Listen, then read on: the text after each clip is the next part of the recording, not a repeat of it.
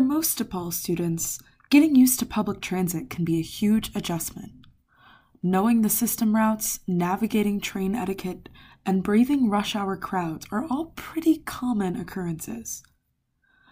But one inconvenience tops the charts: delays. Hi, my name is Cam Rodriguez, and welcome to Transit Talks, the podcast produced by the writers behind Transit Treks.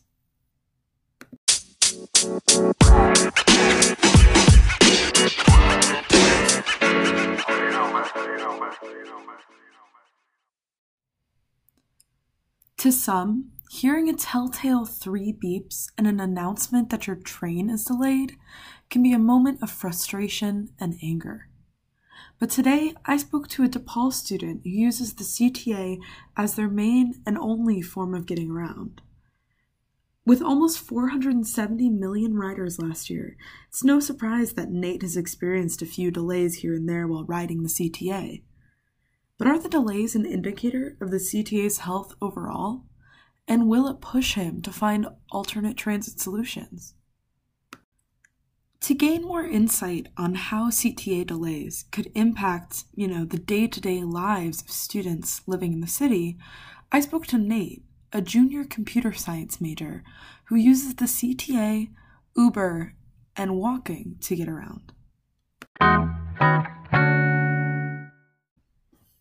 Hey, thanks for joining us here at Transit Talks. Do you want to introduce yourself, say your name, fun stuff like that? My name is Nate. Hello.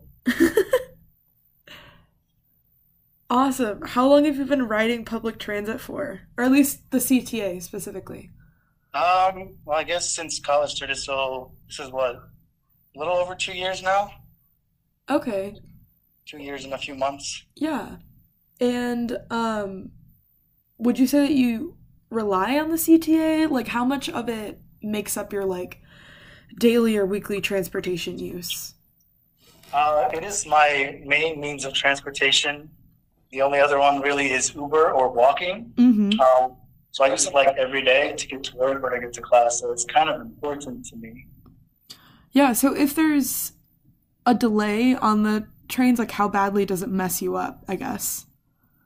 I usually try to give myself some little leeway in terms of getting to places. So It usually doesn't screw me over unless it's a really big delay. Have you seen delays get worse in your 2 years, or better, or stay the same? It's gotten noticeably worse. And I don't know if it's just me, but especially on the red line. I've noticed it getting worse. Yeah, I don't know what it is. What kind of delays are you seeing, and how long do they normally last?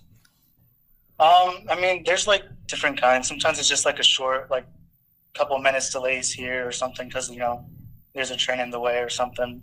I've been seeing a lot more of the train stopping because of police activity. Mm-hmm.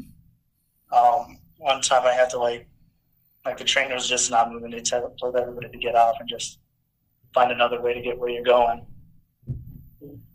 So those are the ones that really suck. Yeah.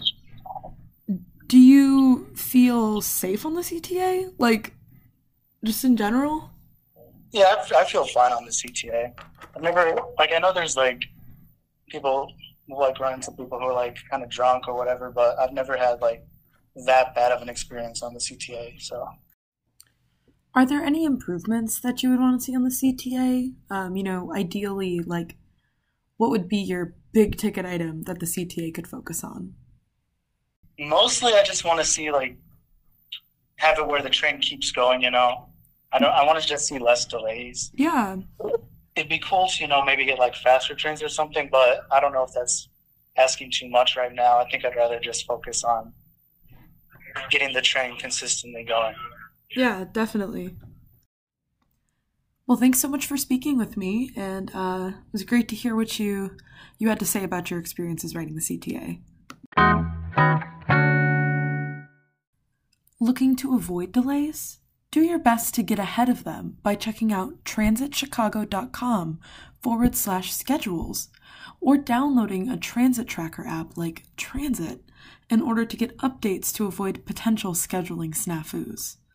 Or you could just follow Nate's advice and add some time to your commute in order to buffer any possible delays.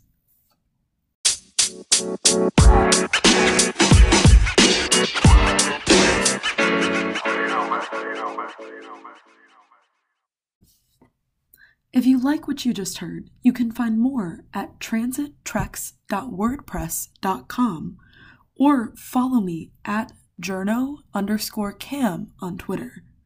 Thanks for listening and enjoy your ride on the CTA.